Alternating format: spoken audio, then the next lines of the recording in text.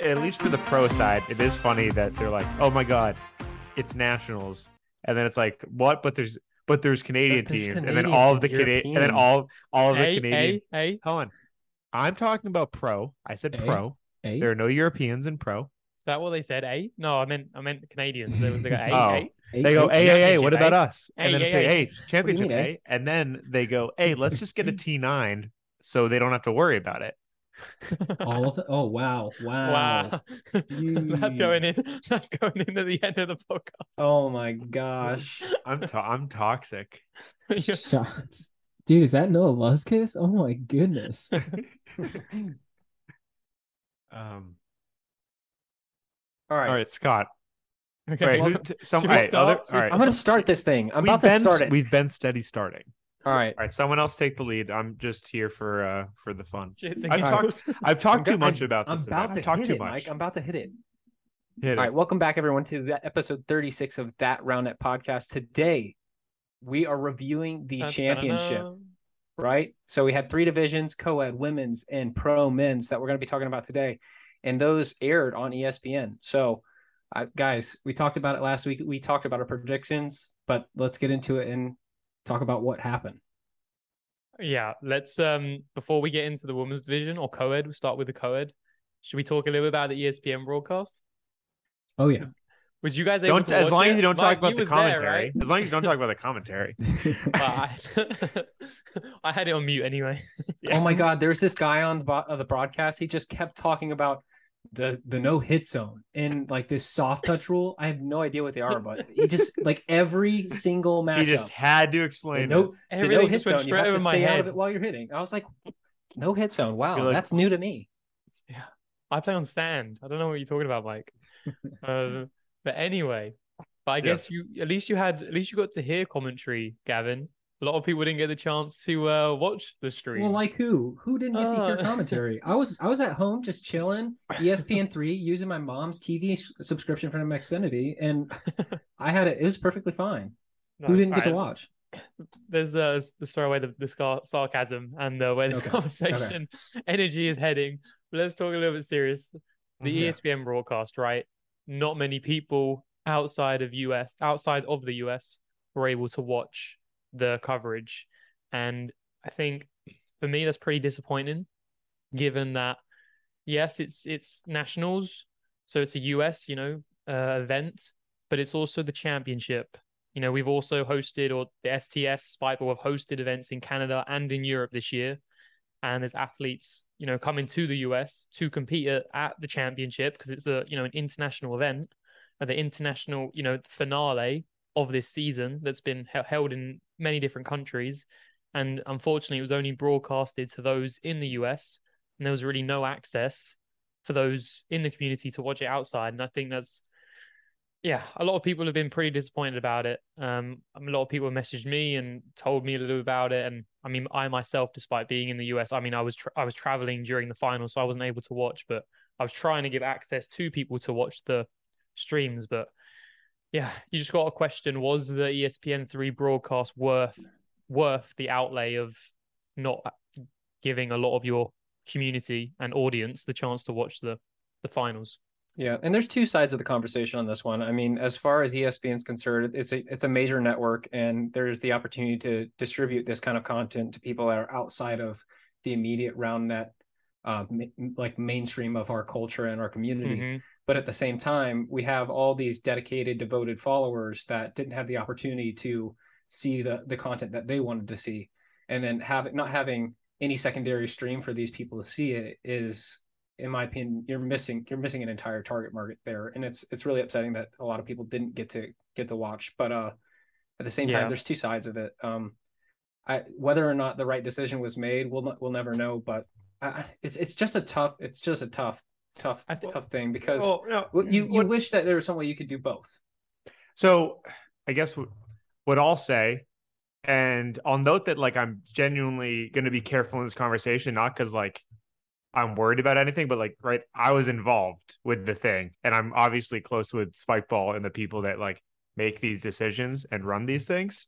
So like, right, transparently, like I'm not going to bash them in whatever way, but like, I think, but I'm still going to give criticism. And I think the reality of it is, I think there could be, right, it could be the situation where the answer to like Scott's question is like yes or whatever. It is, we think it is worth not having these players watch it. However, because we but sharing that you recognize that that is a problem and what you can do to alleviate it. Like, right, for example, right, stating ESPN always does US only. We heavily pushed for it to be an international broadcast and it just didn't work out. Or as a substitute, we are going to immediately post the games just from a tripod view with a scoreboard 2 hours after the broadcast, right? Yep. So avoid social media. So it's more of like I think there are, if the answer is, and it truthfully might be where it's like, yeah, this is a huge opportunity. Like, truthfully, I'm so excited about these like real matches being on ESPN too. Huge step for the sport. Massive. Huge step for and I truthfully think it was a great product. I think everything besides the color commentary was just like unreal product. I can't believe I said that with a straight face, but anyway. But I think the answer is like it's a yes and, where it's like regardless of, I'm such a freaking mess, guys. I can't stop fidgeting. I just knocked over my space heater. Anna's gonna be laughing at me again from the other room. I think it's a yes and, where it's like, okay, yes, this happened, but there are other things you can do to at least show the other audiences that you thought about them and care about them, because the perception is that they were either not thought about or purposefully ignored. Exactly. Right? Yes. Exactly. And as we mentioned, with so many European athletes traveling to the event and competing, it's such a shame that so many people weren't able to just watch them play. Same thing with, Canadian athletes that worked so hard to get in the pro division and will then, won't be able to be seen. But either way, as you said, great for the sport, great for Spikeball to get on ESPN3. Hopefully that relationship like blossoms and there's a chance to get more around it on TV. Again, ESPN's goal, I'm sure, was to see how the retention showed, how the retention acted and performed for their normal viewers through showing RoundNet on their TV screens. It wasn't particularly to get RoundNet players and the communities in RoundNet to subscribe to ESPN3 to watch the finals. It was more to see how their existing audience would react to showing RoundNet on their screens. And hopefully it was positive so we can show more RoundNet on the screen. But there's always, again, was it worth the sacrifice of, again, irritating quite a few people outside the US not being able to see the championship? I'm not going to say nationals because it was also the championship, and it's the pinnacle of an international tour series. So if there was communication, more forethought going into this situation, I doubt many people would have too many arguments or wouldn't be too irritated about it. But it was felt like it's a all last about communication. Thing. It's all about communication. Yeah. It's all about communication. We haven't seen or heard anything, and consideration. Right. It's been how many days since the championship, and nothing's been said from Spikeball's side in regards to why there wasn't any way to show. Right. Yep. I hate saying this. True, but I will say, just on a different topic, it actually was like the coolest thing just to like have that be a thing. And I'm happy maybe on a different episode to share more. There's something like we were talking about, whatever. I hate this because I don't know what I'm allowed to like share and stuff. So I just texted Nora because there's something she said if I could like share that with the group. So TBD. And if not, I'm sorry for bringing it up. But Scott, I think this is a totally reasonable point. I agree with you. I think it's like I said, it's a yes and of like that could be the best thing for the sport, but that doesn't mean it was the only way to go at it. Right. I wish there was a backup plan. I mean, the amount of oversight for there not being another. I mean, ESPN being like a US based kind of stream. I mean, at least ESPN3. Like the fact that there was, I know Ben was out there recording games and everything like that, but in the case that Ben's stream didn't work, there wasn't a solid backup plan for that not working. And he was on cellular data using his cell phone. I'm not to like say anything about the quality of his streams because I think they're great when he has good service, but the fact that he didn't have service and there was no wired internet that was provided to them, or some sort of like, if it's a conflict of interest to have Gasway simultaneously streaming so that it can be broadcast over the internet rather than within the through community, ESPN.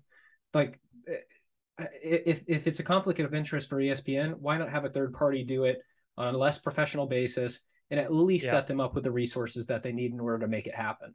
But that was an oversight, and I think we can learn from this mistake, and then hopefully next year there's a secondary option if we do plan to have ESPN do it again.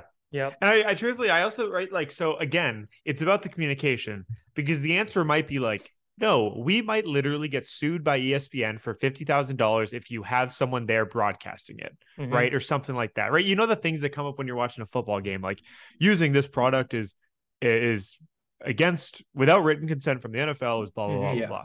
Yeah. So like, maybe that's the reality, but again, that's okay. Something you need to discuss is like, we made this hard decision for this. And like what I said is like, we're going to post this or something like that, but I'm just going on at this point. Yeah. Right. Like, I think just to end this sort of topic, I just want to shout out Joel Morel for last minute. I don't know if you guys were aware, but he was Instagramming live his ESPN3 broadcast on his TV so that all Europeans could watch it, as well as many people on Discord sharing their screens so that people could jump on and watch the finals live. That's sweet. Just again, a crazy scenario, but I appreciate the people who went to try and find solutions so people could watch the finals. My last thing about ESPN, and we'll talk about more later, I genuinely think it might have been more fun watching on ESPN than watching in person, because like I maybe not wrong, but like when I was in the booth and I was like watching the different camera, like I watched Assistive Touch or Switch Hit just like in the truck via the cameras, and it just looks so freaking cool. I'm like, this actually like is a really nice way to watch the sports. It was. I have to say that I did tune in for. It looked really, it was really enjoyable to watch. Yeah, I will say the camera angles were great. Yeah. So that's the future. Like this broadcast. So this is the same broadcast company that did college nationals in 2019. So like they had some experience. And I think they did a great job. Yeah.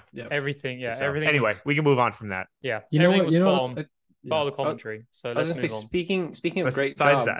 Speaking of great job, how do you think the Coed slots, do you think they did a great job grabbing those people, or do you think we could have had better I'm just playing. No, well, we had we had Golden Hour in Europe, and Bag of Chips and Pinto play on Friday.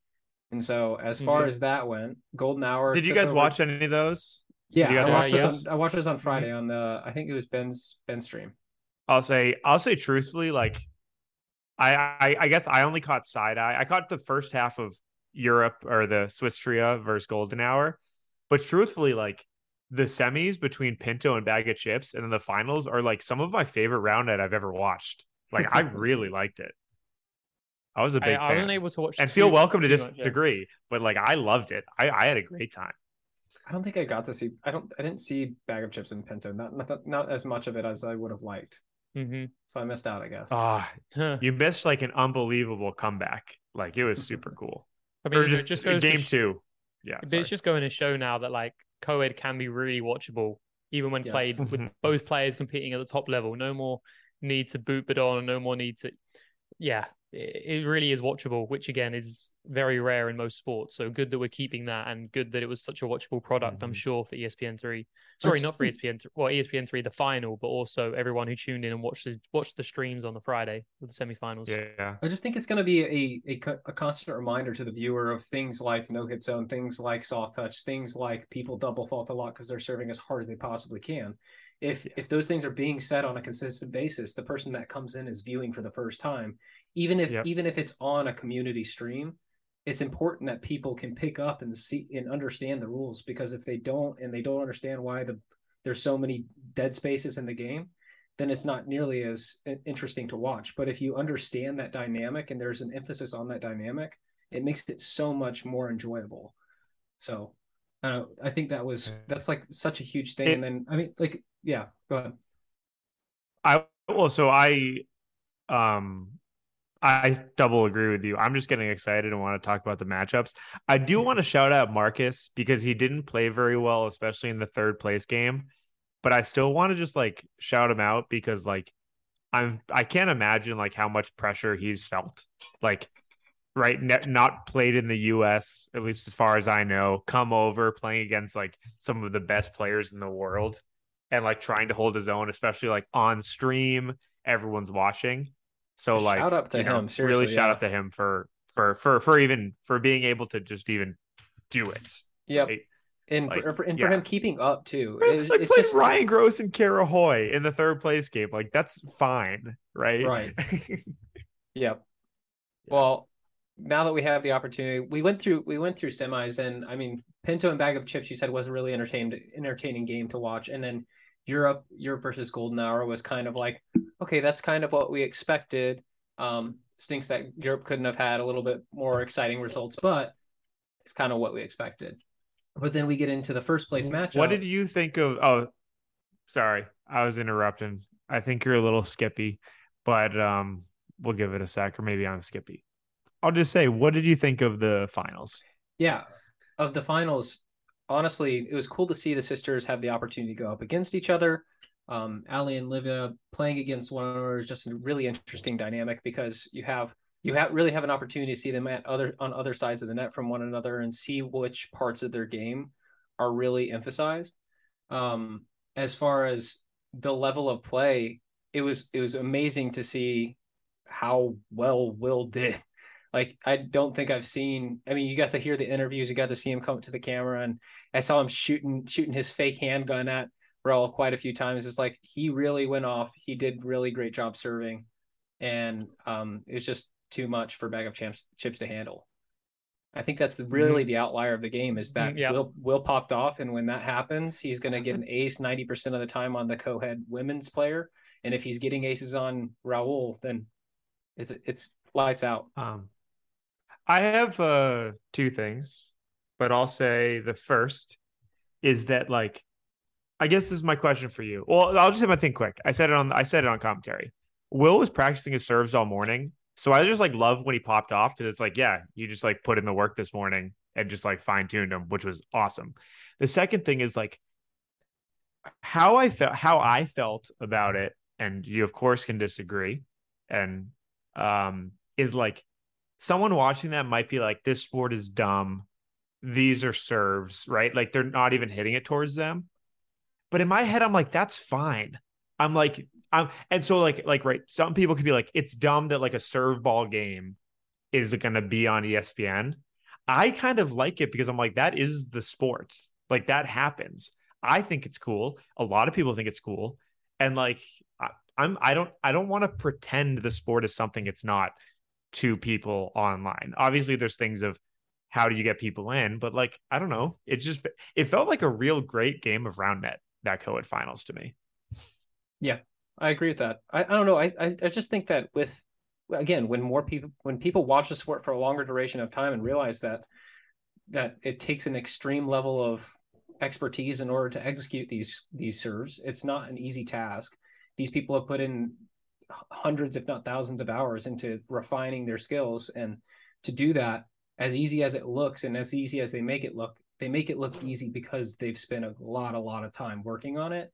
And I mean, it all just comes down to it's a skill. They perfected it. And you kind of have to look at it as, wow, that's really impressive, as opposed to, wow, that's unfair. It's not impressive. Sometimes I think of serving as like shooting in basketball, or it's like if someone hits 10 for 10 3-pointers, it's like, wow, they've practiced that a ton and they are very good at it. Yeah. And sometimes I think of basketball because basketball is a game where like you can't actively defend. That's a way of like, you can't goaltend, right? So it's like if someone's over you and they take a shot, there's like nothing you can do if they hit their shot, right? So like I think of like serving around, it can sometimes be that where it's like, dang, if you just hit the craziest cut, like sometimes that's really hard to get, and sometimes it's just like claps to them. Somebody hitting a really strong offhanded serve to me is just like Trae Young or Steph Curry pulling one up from the logo. Like it's just, you can't defend it. There's no way. And how many times out of 10 do they hit that though? It's not nearly as common, and they've spent a ton of time refining their craft. So it's impressive, but many viewers of the sport that are new to it won't see it from that perspective because I haven't seen enough of it. But if that's emphasized in the commentary, which I think you did a great job of, Mike, and we'll talk about that later, then I think people can pick it up and understand that, wow, that's legal, 1. 2, it's impressive. And 3, it's not unfair because it is possible to get to those balls. Just might be a misstep. It might be that he really read your serve receive step. It happens, right? But it's just like a 3-pointer. Scott, do you have thoughts on that, or can I ask you a new question? Ask me a new question. Would you like to see Coed Pro or Coed, or just in general, and excuse me, mixed? A lot of people call it mixed. Would you like to see that return at the championship next year? Yeah, I think so. I think there's definitely, with how good the games were and how, enjoyable they were to watch, to follow. And I think just another element to enjoy the championship. I think absolutely. I don't think there's any real drawbacks in it at all. It gave Will the opportunity to have a great Sunday. He obviously went out with earbuds on the Saturday, but had the opportunity to have a great Sunday. Ryan was still playing. Twinz were obviously still playing. But it gave the opportunities to sort of deflect some attention away from just their pro bid, even on the women's side. Kara would have been out by then as well. Lauda and Twinz had the finals coming up. It just gave the top players another opportunity to play at the top of their game and showcase what they can do. So I really enjoyed it. I'll say it just for the soundbite. Will was playing with some swagger when he would hit those serves, just to see him just at Raul and then blow it off. Yeah. He was out there playing real confident, and that looked really good for him and looked really good for even like for our community to see everybody seeing him hit those serves. I mean, what's more exciting than that? It's awesome. And anyways. I'd also just add on that for Will, I would say that it's interesting because we are definitely aware that some players in front of the big broadcast or in front of the big screens definitely, shelter in or struggle to really perform at their highest level. Will's definitely one of those players that enjoys the attention, and there's nothing wrong with that whatsoever. And you could see that he enjoyed it when he was playing in the Coed finals. Yep. He took full advantage of it. Yeah. And good on him. Good on him. Guys, I'm overwhelmed by the amount of things to talk about. So let's talk about women's. Let's move on to women's. Yeah, we have loads to talk about. So as far as women's was concerned, I didn't really see anything that like super stood out in the round of 16. However, in the quarterfinals, we did have both Scream Team and Thus Parapatai playing each other, as well as KP and Graham Rogers. We'll talk about Scream Team first. Scott, since you're the native European expert, give us kind of your thoughts on Scream Team playing. What did they take? They took. I always forget what they took. I know there was first. Okay. Yeah. It doesn't surprise me whatsoever. I think we talked about them last week on the preview coming in, that we knew they'd be definitely, they could cause some upsets and beat some top teams in the US. And they proved that. They ended up losing to Twinz in the semi-final in 2. And I think both of them will be a little bit disappointed with how they played. I think there's a lot of double faults by both of them. So they would be a little bit disappointed of how they performed. But they ended up then beating Kickstart in the bronze game. And I mean, that's a big result from them to beat, one of the top women's team here in the US, and they beat them in 2. So to podium at the championship and eventually having 3 out of the 6 women. That's crazy. 3 out of the 6 women in the championship. Yeah, 3 out of 6 women in the championship podium be European. It's pretty impressive, I think. So, yeah, good on them. I think bronze is definitely a realistic target they was aiming for, and they got it. So, I mean, yeah, not surprising, but quite impressive. I think third bronze is like not like obviously like first and second is like what would be like a dream win. I think like third is like just a very like a great performance. Right. It's like if they got a T5, it would be like, okay, that makes sense. If they got first or second, it would be like, oh my God. But third is like, yeah, okay, they played well. Like that was great. I want to point out this, but the most notable thing for me is actually like when they played Thus Parvati, they lost game quarters. 1 21-13 and then won the next 2 21-14, 21-15. Yeah. Like that's those things are Huge. always really impressive to me when teams can bounce back. Yeah. Agreed. Bounce back hard like we, that. But yeah. So Makes you wonder what they can do in a couple of years from now. If there's another Worlds in 2024, I saw IRF posted something about that and getting ready for that 2 years in advance.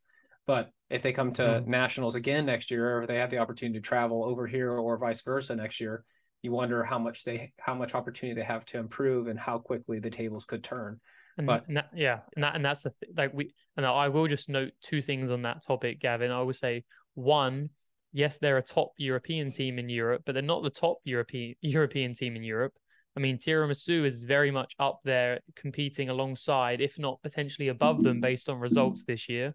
And they are yet to compete against teams from the US, mainly because Danny, one half of Tiramisu, wasn't able to travel to Worlds, and because they haven't traveled to the US together. But I mean, this is the thing, Scream Team aren't even the best team in Europe. So if they're getting podium at championship / nationals, I mean, I would just say, again, they have great competition here in Europe, and the European women's team is only going to be better next year without doubt. So to me, and we'll talk about it more in a little bit, but I think that this was the absolute climax for the men's pro division, and we'll get to that later. But for the women's division, I feel there's still more of a storyline to tell, even just this season. And we just haven't seen, there's so many options for parity that I wish we would have the opportunity to explore. And we could do an entire podcast on women's parity and women's pairings that have an opportunity to compete against Twinz and whatever. But that's definitely a topic. Yeah, that'll be interesting to hear. Yeah. But let's talk about some other matchups in the quarterfinal, because we had Kickstart beating the other European team. All of them. All of them. No, we had Twinz beating Joel, and was it Joel and Sachi? Sachi, yeah. Pretty. Which I think is like just a standard result, right? Like what we expected from that from them, making top 8. And Screen Team, winning obviously, as we mentioned, in 2-1 after comebacking in the first set. We Kickstart beating Made in Germany, the other full European team in the championship, made of Alexa and Nora from Germany, winning. Well, I mean, both games were close, 23-21 and 21-19, so a good performance, but not enough for them to advance. So Kickstart advancing to the semifinals, and then the last quarterfinal, which I think is of much interest, notable, is I mean, tough for Graham and for Becca Graham and Ali Rogers to be such a low seed going into the tournament, where they played such a high seed so early on with playing Katie and Laura. But they lost in 21-19 and 22-20. Very disappointing. Again, not too unexpected, because it was always going to be a tough matchup, and it wouldn't have been surprised to whoever took it, in my opinion. But I was just going to say, is like Rogers. it is just unfortunate, because I think they could have made the podium. They could have made the podium if it was a different matchup, right? Given they lost to the second place finisher. Unfortunately, that's just the way at least the current pool play crumbled, where they went undefeated. They just had the lowest point diff and got the 6. That's just, I will mention, unfortunate. They dropped the set, though. They dropped the set in pool play. Oh, I didn't know that. Yes, they dropped the set to Lou and Camilla Anderson. Okay. Yeah. So I think that might have been the difference in their point differential. Well, that is how the pool play crumbles in that case. And I mean, obviously, Katie and Lara really brought it to them. It was 2 close games, 21-19, 22-20. And I mean, really could have gone either way when you have those games that are so close. And with an overtime second game, you never know what could have happened. But at the same time, Katie and Lara just brought their A game, finished what they needed to do, and 1 and 2. So, I mean, that's a great segue into the semifinals. We had Twinz and Scream Team. And before we move into the semifinal story, again, I do just want to mention one quick thing, because I was watching the live stream that Ben Dantowitz was streaming for the women's game, and he had the mic under the net, and Ali and Becca couldn't have taken the loss better. They was obviously very disappointed. It was the first time they've not gotten a podium in 6-7 years, Mike, at the championship / nationals. And as soon as they lost the last point, Ali immediately went to both Katie and Laura and just complimented them on their games and how well they played, and just gave them words of encouragement for the future. It was just like, she has no idea that Mike was under the net, no idea that like people were probably listening to that, no idea that if people were still even tuned in on the stream listening to that. But I mean, I just want to mention it because it was a really nice moment to listen to and overhear. Passing the torch. Exactly. I know it probably hurts, but like, I'm sure getting that Worlds win was just like, the loss would probably have hurt more if they didn't have that Worlds win. Mm-hmm. They probably go into this being like, hey, let's play our best. We did our thing. Let's just celebrate and play some more round net. Still world champions in my eyes, but I mean, if DC would have beaten Buddy and Assistive, would they still the world championships in our eyes? Either way, let's get on to the next thing. I was trying to throw in a little hot take there, but whatever, we'll just go for it. Guys, for the record, Gavin's being sarcastic. Yeah, that is sarcasm. But let's move quickly through these semifinals, because in my opinion, there's not too much to talk about, and we've already mentioned and touched on them. Twinz winning in 2 against Scream Team, not much of a surprise. Scream Team will be slightly disappointed. They couldn't perform a little bit better.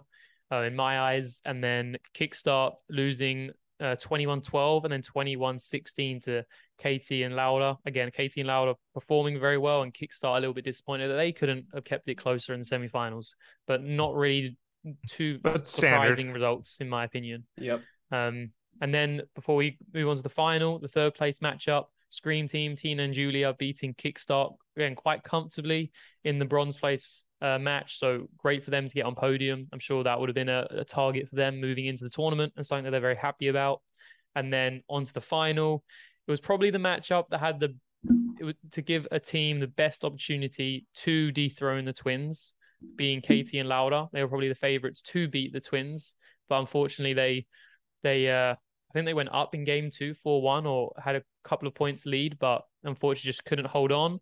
And yeah, huge congratulations to Twinz winning into 21-16, 21-15. Just, I mean, running out of words of how impressive they've been this season. I mean, we saw similar results in Boston when Katie and Laura played also and against Twinz. And I mean, I don't want to say that this was the expected result, because it could have anything could have happened. But at the same time, Twinz had a couple breaks against them by Laura serving in the early game, both games, I'm pretty sure. And then afterwards got those breaks back slowly but surely, the silent killers. And then towards the end of the game, they just turned on another gear, and it just didn't seem fair anymore. I mean, not to say it didn't seem fair anymore, but they really just played clean round net. And I mean, you couldn't avoid it. Mm-hmm. They are just the best 2 women's round net players in my humble opinion. 1 and 2. Right. Yep. And so like when they're both playing well, like they're gonna beat you. You guys can all debate on who's better. That's a whole different thing. But I think they're number 1 and 2, whatever order you want. So when they're both playing well, especially because that's a 1 + 1 = 3 thing, where like they play well together. Yeah. Mm-hmm. And so like at this current point, if they play well, I don't think you're beating them. I think there are teams that could certainly give them a better run. But in my opinion right now, Twinz just are the best 2 players and are showing it. They have that twin telepathy. As per the stream. Anyways.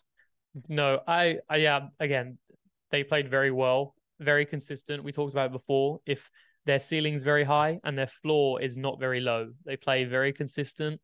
And I think, again, if we're talking about teams being a little bit disappointed, I'm pretty sure Laura and Katie will be quite disappointed that they couldn't have improved on how they did against Twinz in Boston, where that wasn't too close either. And it was similar games, similar score lines, 21-16, 21-15. And I think especially Katie will be quite disappointed, given that, I mean, I think Laura got breaks in both games, serving against both Ali and Olivia.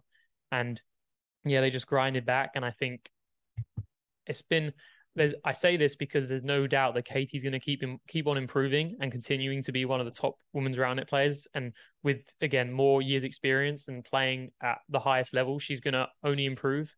But I think she will be quite disappointed with her performance. Right. Yeah, at nationals. I think truthfully in that and in that finals and in the pro finals, right?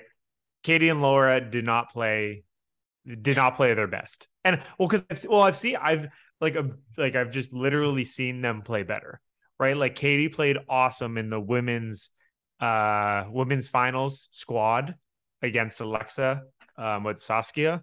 She played awesome. And then I've seen Laura play better. Mm-hmm. And then obviously the pro finals is a whole different thing. There's a whole team we've seen play better. So I think it's like obviously it's so challenging, right? Because it's probably like you got second and like you lost to the best team in the world, but it's hard to like leave feeling you had more in the tank. It's so funny when it's like, it's funny. We do 2 out of 3. I just keep just a million analogies because it's sports season, right? But like some playoffs, you do best of 7. And it's like, hey, we're doing tons of games, tons of time. You can have a bad night. That's fine. And then sometimes it's the Super Bowl.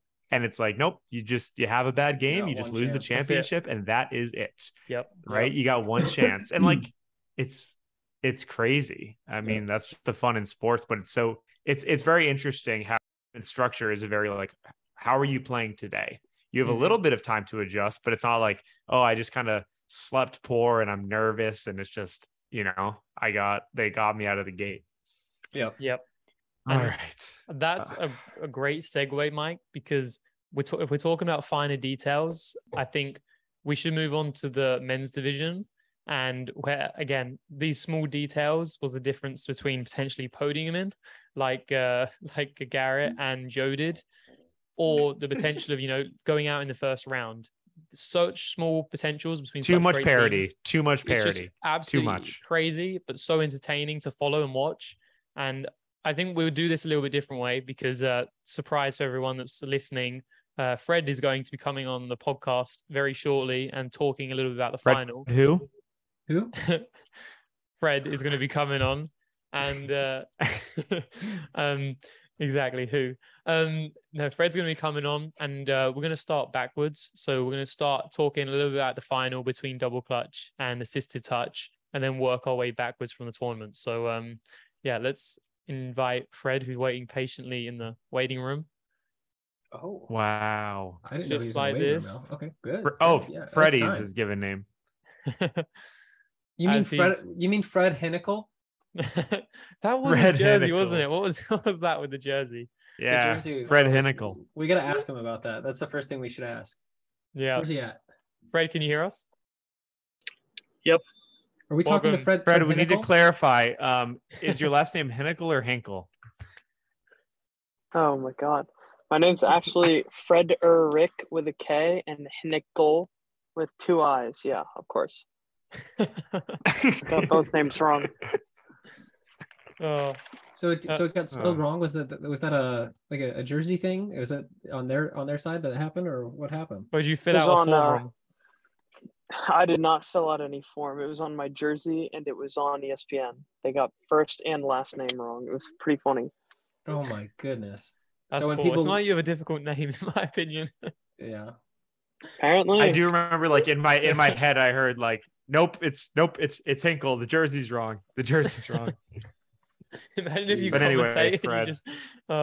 No, I couldn't stop trying to look for it. I missed the first 4 or 5 points trying to figure out whether or not it actually had an extra eye.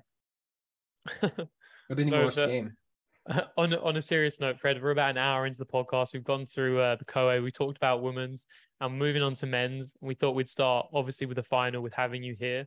I think a lot of people would appreciate your feedback after the final in regards to what you thought about it, and your overall reaction based on that final matchup against Assistive Touch. It's a windy one. So yeah, give us an insight and your thoughts on after the matchup. Fred, this is how you know you're an athlete, because we're just like, tell us about your loss. Just tell us how you lost. From like a pretty analytical perspective, I'll say if we consider the match the night before rather serving heavy, I would say the match as the day before, pretty serving heavy, cruise control versus us being very serve heavy, and then assistive touch versus swervy being very serve heavy. The finals was not. The finals was distinctly not serve heavy. I thought that we had a lot of rallies. It felt like there was a touch seemingly every point. A lot of the touches were converted rather weakly. resulting in extended rallies, honestly. So I thought the actual quality of the games was a little bit lower than the night before. But that actually made for good rally percentages. Serve percentages were really low from us, I felt. And I think that's really what did us in. You could see us going for gentleman serves and drops even, and still getting touches. Yeah. I don't know how far into this you want me to go, though. Please, no, you can continue, Phil. Yep. Rahul noted that he was pretty dead going into Sunday. He didn't really have much left in the tank, having played Coed, having played all Saturday, having played Thursday and Wednesday as well. And then I was pretty gassed from Saturday, and then the week prior playing pretty heavily. But honestly, I mean, Saturday was grueling. That day was so long. I don't remember the last time I was that sore. It was so much fun. Right, because you're playing as many as you normally would, but you're playing all the just better teams the whole time, right? You're just playing great teams all day. You guys in the morning will have, 2 easy series, or you guys won't have a challenging match till, 3 or 4 in the afternoon. But here you got to be on all day. Yeah. And not only that, but because the wind was so fierce, up until about round of 16, we couldn't even serve ball through the pool play. Usually we play Bazinga and we're just going to serve ball through them, hit a bunch of aces, move on. Okay, we'll play some defense. We might tack on a break or 2 here and there. But if you go back and watch that Bazinga series, there are 8 aces from us in 3 games or in 2 games. And that's just not where we want to be playing against them. So, I mean, it was tough. It was a lot of fun, but it was a really tough day. Then what else should I touch on? Yeah, I thought those were my big thoughts from finals. Went in, didn't really have much gas, didn't hit any serves, never found consistency from the line for me personally. Rahul got hot there at the end. I think if we come out playing with that serve quality and that percentage, the games are way more interesting. We probably go 3 and it's, what everyone wants. But yeah, that's largely my thoughts. I think for me, I noticed those 2 things as well. The serving percentage wasn't the highest from you guys. I think I've seen you perform a lot better from the serving line. And then also the ability to convert those body ups into strong offensive swings. That seemed to be hindered by the wind quite a bit. I want to ask, some way into the first or second game, I don't know how high Assistive Touch was up in either of those given 2 games, but were you discouraged at any point during either of those games, thinking that double clutch might not be clutch? I mean, we were up, I believe 17-15 in game 1. Okay. Before losing 21-18. Then we were down 14-18 before losing 19-21 game 2. Yeah. I would say I was just wondering when we were going to catch a break. When I hit the ace at I want to say 9-13, that was just brutal having that get called back. Yeah, foot on the line. So I was just kind of wondering throughout the series, all right, when are we going to get a break? When is something going to go our way that we can kind of jump off from and get a run going? So it wasn't to me I'm concerned we're not going to be clutch. I'm just waiting for the moment so we can seize it. It is funny hearing this all described because it's I don't know, I experienced that same thing. I'm just when's double clutch just going to get that momentum? It felt like we were just kind of waiting the whole time. And then truthfully, you kept double faulting. And it was if Fred's not getting hot, if Fred's not putting 1 through him, it was weird because it actually felt really foreign.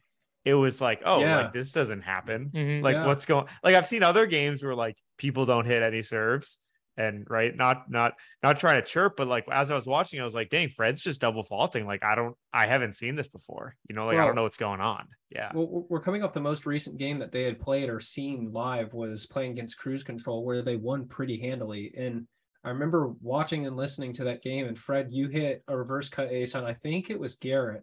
And it just seemed to zip off the net, go right by him. And I was waiting to see one of those in the Assistive Touch game. Just didn't happen. And then also I remember hearing you say to Raul, it was after like 3, 4, maybe 5, I don't know if it was consecutive breaks, but it was within a short period of time where Raul got a body defensive up and it went literally perfect. Couldn't have missed you. And you go, he missed a defensive touch and you said, hey, 4 or 5 just went straight up before that. You're in the right spot. You've been in the right spot the entire time. It was like the contrast between the two games and not having those conversions. It did feel so foreign. I can totally agree with that word. I mean, it's kind of weird. You watch that series against Cruise Control where all those bodies go straight up. Rahul has 2 or 3 of those bodies that go straight up in the finals, and then all of them land or are going to land more than 25 feet from the net because the wind just takes the ball. Yeah. And you can see me running stuff down, trying to just get to a point where I can make any kind of set. Just put them in the vicinity of the no-hit zone. So, I mean, it's one thing when you're setting from 8 feet or you're setting from 14 feet. It's another thing to set from outside 25 with all the wind. And I think that's really what we saw. Yeah. It seemed like you guys got put in positions where the ball would travel away from you. So you'd have to lay out and put those over your shoulder. And then the ones that went assistive touches way, and this is a hot take, but they went up, Buddy or Clark overhand set it. It was a little boop into the net. You couldn't have messed it up because the wind can't carry it that much. And they just converted.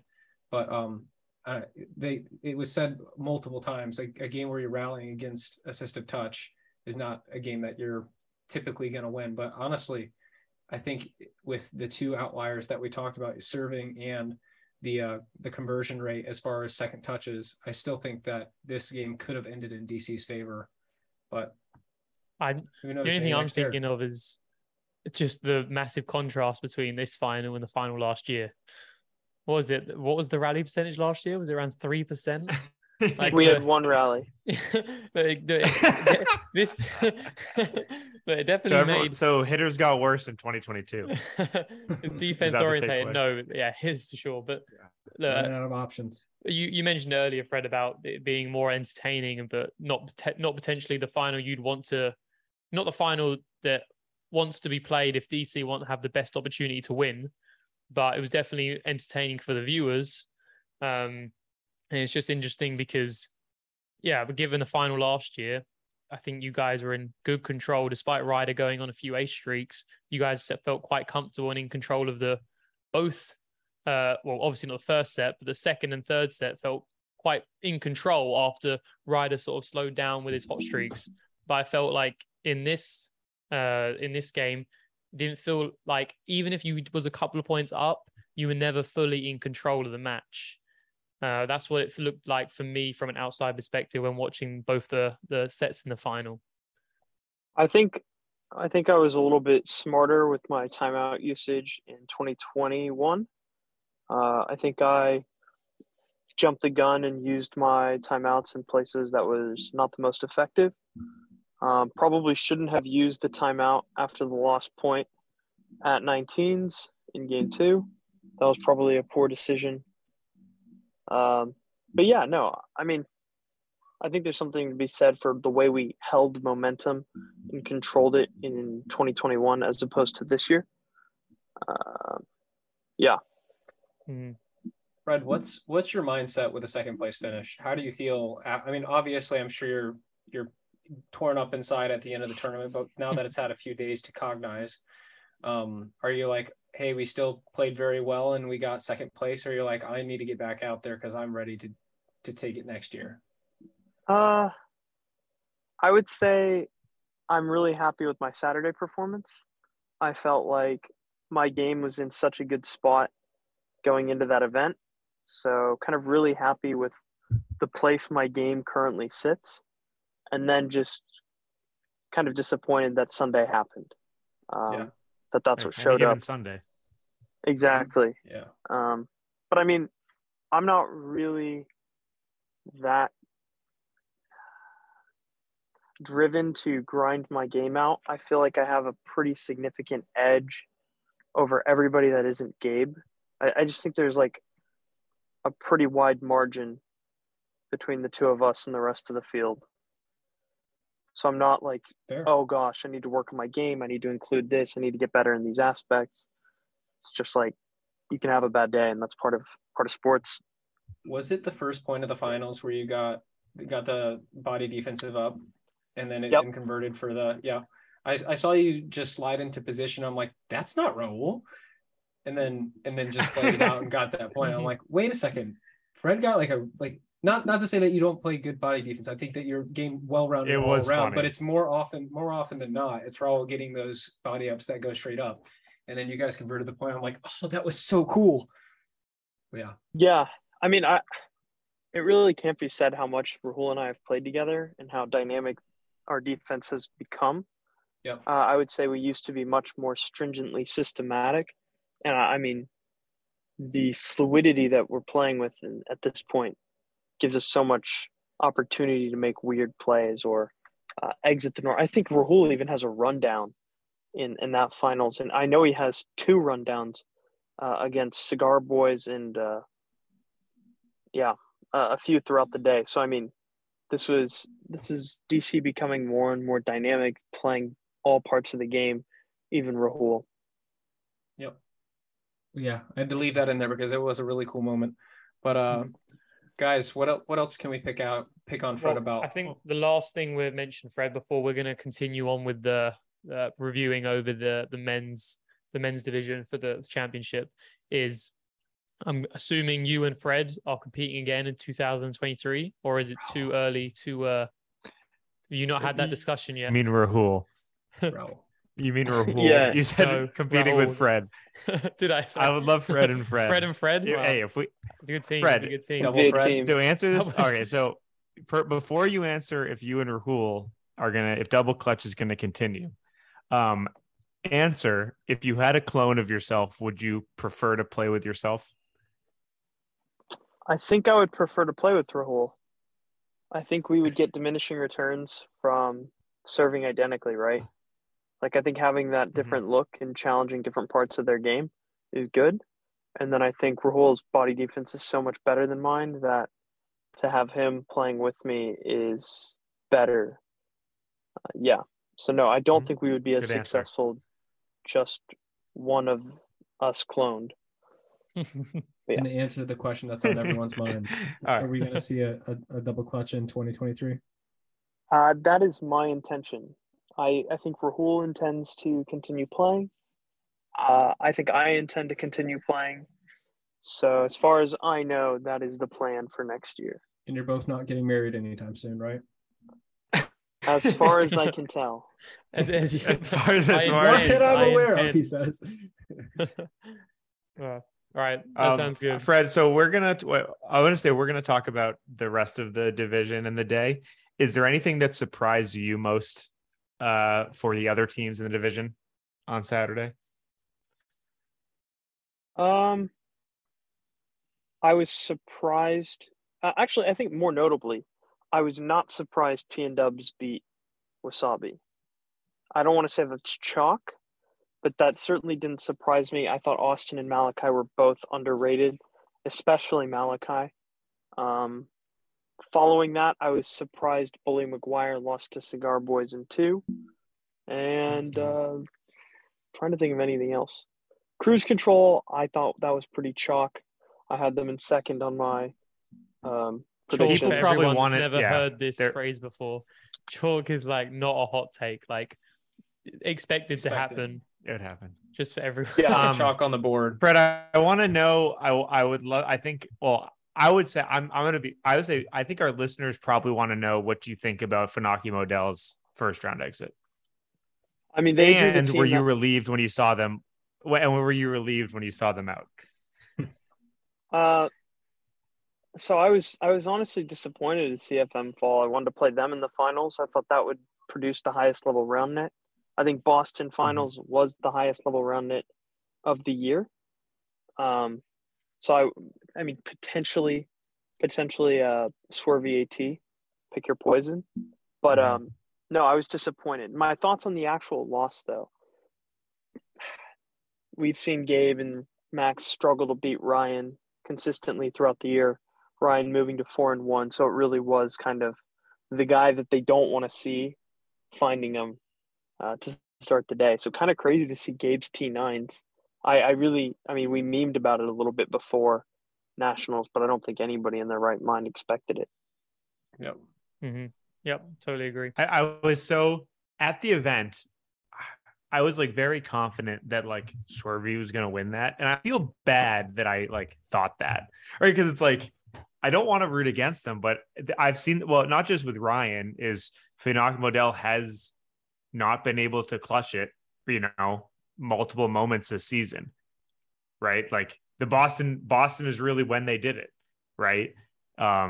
So yeah, so hopefully we get to see them again and they can figure that out for next year. I know that Max will be going back to Cole. Yeah, true. Like Gabe's also playing with tournament together. Gabe's playing with Ryder. That's hot. You're straight face right now. That's a joke. Yeah. I think you're right. Yeah. Cole's grinding too. Cole's grinding. That's what I hear. The people in Richmond say that Cole plays most days a week. So maybe Hilltop will be back with a vengeance. I would love to see some podiums from them next year. Yep. That would be sick. That's a conversation that hopefully we could make an entire podcast about. That'll be exciting to talk about this. The last note, if Fred is not playing with Rahul, look for him to be playing with Gabe Finocchi. I think that's what we just heard here. I thought he was playing with you, Mike. I got to earn Premier first. Options. He said I got to do that first. Yeah, they're both good options. Yeah, I would love to come back. Fred. I would love to come back when formats are released, so we can discuss the format of the new year. Because I'm curious what Spikeball's going to put together, and I think that will shape some of the teams we see. Yeah. Mm-hmm. Agreed. We're definitely going to be having a podcast next week and the week after discussing potential teams for next year with a lot of free agents. Definitely going to be open, as well as both on the women's and men's side, and especially some matchups that we'd like to be seeing in the off season. So yeah, we'll be doing that next week, if not the week after. So I'm sure you'll like that one. Alrighty then. All right. Love Appreciate you joining, Take Fred. care, y'all. All right, Fred. Have a good night, man. Bye. Thanks for coming on. All right, so now that he's out of here, let's talk some crap about that. No, sorry, I hate that guy. But hey, seriously, we talked about finals with Fred, but we cannot well, we had the opportunity to talk about DC versus Cruise Control, obviously winning that pretty handily. But what I feel was the game of the year was Assistive Touch and Swervy. With that, was the game. That was crazy. Really quick in 10 seconds.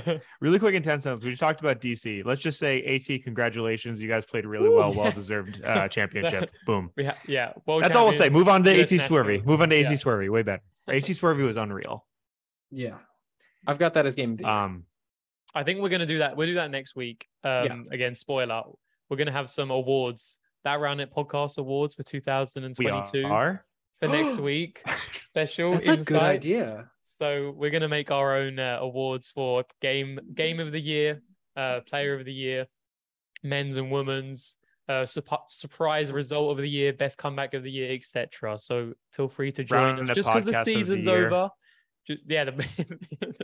Just because the season's over, there's plenty still happening, some fun segments. So just so you listeners are aware, starting with the awards of the season that we'll be giving out next week. But go on, Swervy Assistive Touch. Yes, an incredible matchup for sure. Go on, Gavin. Dude, to see AT lose that game for first game, right? They lost the first game. Okay, wait. Yep. Okay, yeah. They lost the first game 21-17. 21-17. And then having heard the history of, I think it was in Boston that Swervy beat Assistive. Yep. And then I don't know if there was another time, but with that history and having that storyline, it's like, oh, Swervy might take game 2, and then we go into extras after. I think Assistive Touch was down 18-20, and then gets 3, was it two consecutive breaks? They were also up, they were also down earlier in the game too. Yeah. They was down in all 3 sets, if I'm not mistaken. They was down in all 3 games to begin with. But 2 crazy breaks from 18-20 to 19-20 to 20-20 to and then after that, it's anybody's game because you have 2 points to work with. 3 straight. Yeah, they took the lead, didn't they? Yep. I don't know. Yeah, I think I didn't watch it. And then I think they lost the lead and then gained it back again and went on to win. Just to everything you want from a national semifinal, without a doubt. For those at home, Jonah and I were like standing up commentating. Like it was just too exciting. Like our chairs were gone. We were just in it watching. It was amazing. It was awesome. Matchup. That to me is what pro round net looks and feels like. That. But I mean, if it's an anomaly, excuse me saying that, but wow, that was really exciting, competitive, tall round net. Like what was the average height on the field? It's always tall.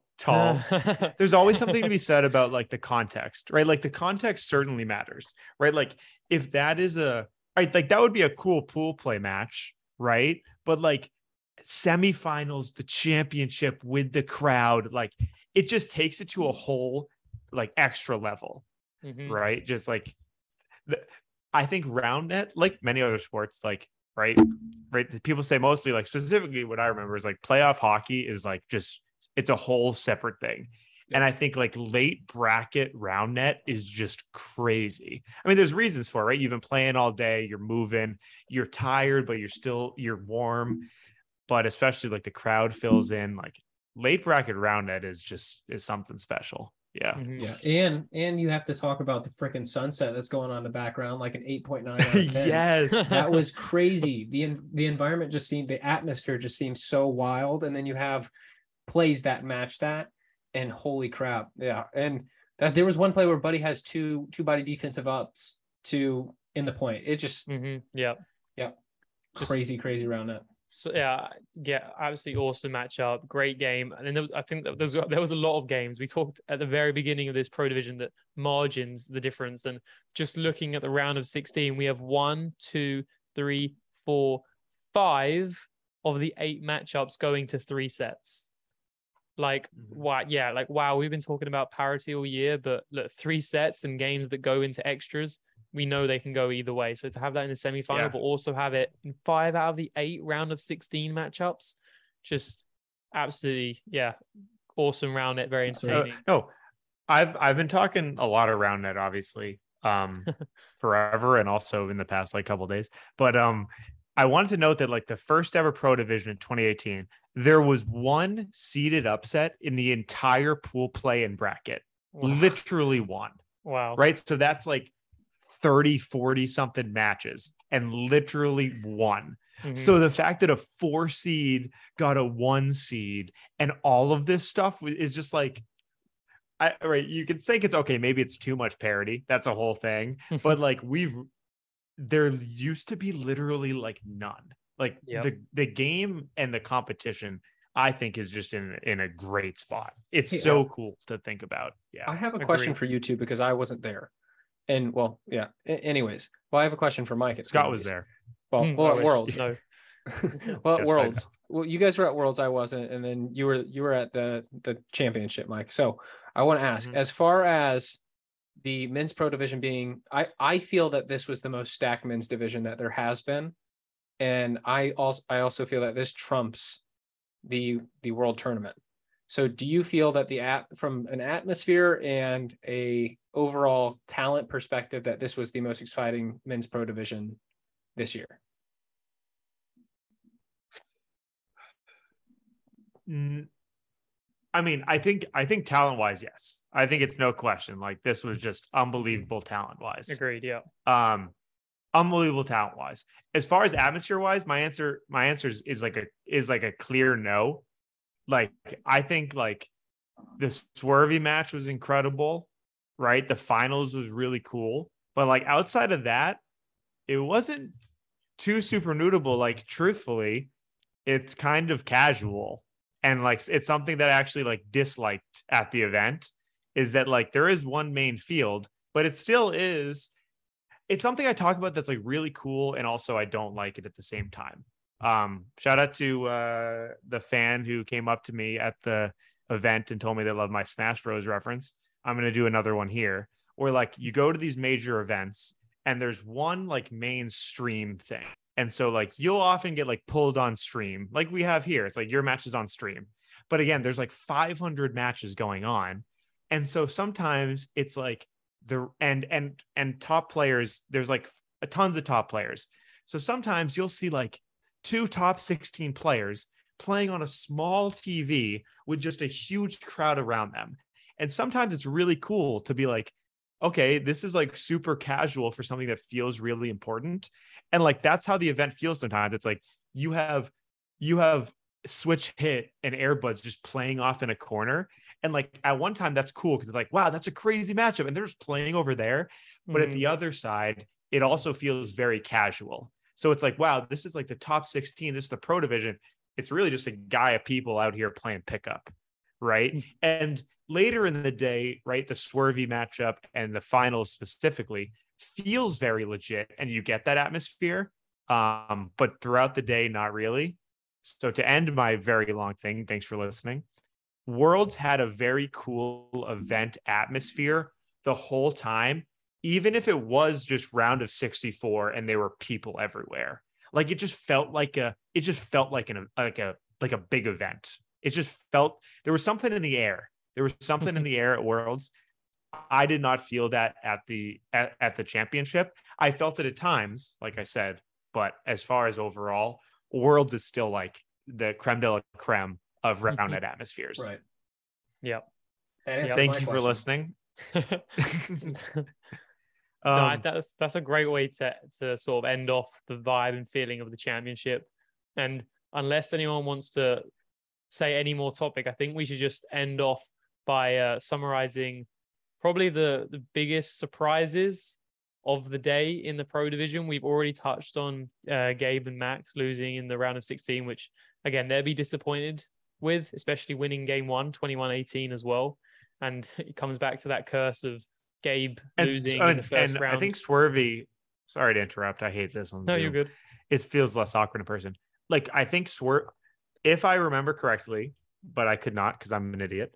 So I think Swervy broke it at like 19-20 or something. Like Swervy stayed alive like by the skin of their teeth. Like it very much could have gone Funaki Modell's way. But then we wouldn't have got Swervy AT, you know, butterfly effect. Yeah, exactly. So anyway, we would have ended up getting Gabe Max AT, which also would have been a very good matchup. That would have been a really good match. But obviously quite surprised to see Cruise Control get on podium. Not a team we've discussed massively on the podcast because again, they haven't really competed at many events recently, but every event they have competed at, they've done pretty well.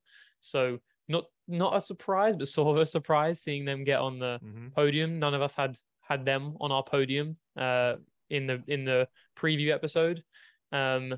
We've touched on P and Dubs winning over Wasabi in the. Well, we got to shout out Wasabi. We started to shout out Wasabi getting the 1 seed in their pool. That pool matchup was crazy. Everyone going in with 1 win and 1 loss going into the final round. Everyone beating everyone, or everyone losing or / winning to everyone. But then eventually, they end up losing to PNW, which I'm sure they'll be slightly disappointed with because that's a matchup that I'm sure they would have liked to go into. In the. Well, I sent you guys this in the group chat. Sorry, I feel like I'm going crazy right now. I sent this to you guys in the group chat. PNW was serving 2017, and I walk by and Austin goes to me, he goes, Mike, this one's for you. And he misses, he double faults. So Vinny gets the ball at 18-20. This is a must-win game 2 for Wasabi. And Vinny aces 4 in a row. And I don't even think he faulted. I think it was just 4 serves in a row to win 22-20 and force the game 3. It was just like, I think it was like, Austin's great. I've never met Malachi.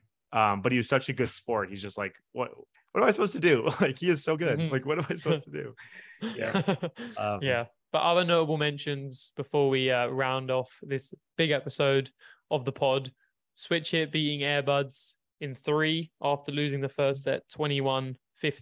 So a little bit disappointing for Airbuds, but it's like, how can you be that disappointed if you're Airbuds? You lost to Switch Hit, like a top team that's come like podium almost every tournament they've played at this year. Like, it's just unfortunate that you play them so early, but also not that unfortunate because this is the pro division. So you're going to get a great team that's podium probably at 1 major or challenger event this season.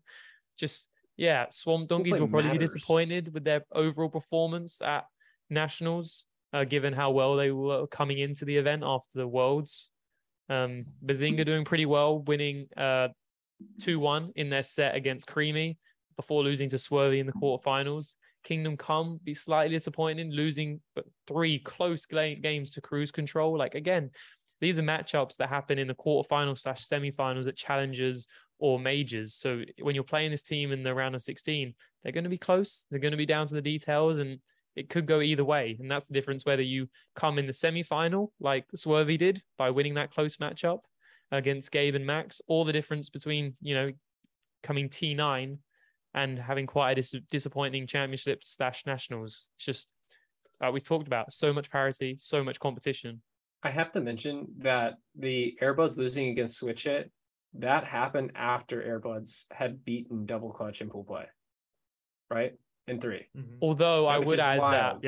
I would add that Double Clutch, because of the seeding, so those didn't know, the seeding was done by group basis. So if you won Group A, you would be the top seed. Even if you lost a game and your game, so Gabe, Max, and Assistive Touch went unbeaten in pool play, but it didn't get the top seed. That top seed went to Double Clutch because they won their group, which was Group A. That was just the way seeding's been done in the Pro Division, which Mike actually informed me of, because I was very confused that they weren't the top seed going into bracket. If you guys are curious about how the seeding and all that stuff works, happy to deep dive on it. So reach us out on the Instagrams. Mm-hmm. But yes, continue. But yeah, no, just yeah. I wanted to say that there was something I wanted to say. Okay, last thing I gotta say. We love you to listen. Last thing I gotta say, you guys gotta pour one out for Wonky Sauce. In STS / Worlds events, they have only lost to Double Clutch and Assistive Touch. Just pour one out for the boys. Just okay. So I'll say. So I guess no. So they now lost.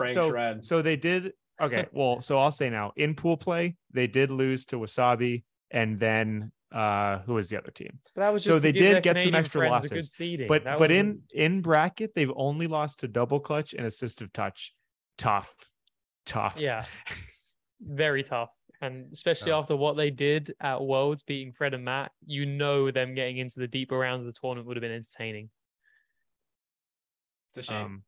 Yeah. Guys, are you done with this podcast? I think I'm just overly tired, so I'm just feeling it. Hey, maybe we cut right here, but I just got to do this real quick. You ready? Okay. Hello, I'm Fredric Hinkle. I play on Double Clutch. I was on That Round Net podcast with Scott, Gavin, and Mike. It's a pretty good podcast. But yeah, I like to hit the ball hard. I'm from Texas. Double Clutch is gonna win the championship next year. Scott, thanks for play listening. That outro. Was that even good? I feel like it wasn't even close to good. I was just so shocked that you was doing it. I was like, what's going on? I was trying to do my Fredric impression. I don't think he stutters as much as that. I think he's more well versed. Okay. So wait, so was that mean? Can we not put it in the episode? No, you're fine. We knew what the intention was. It's about the intention. I like his pauses.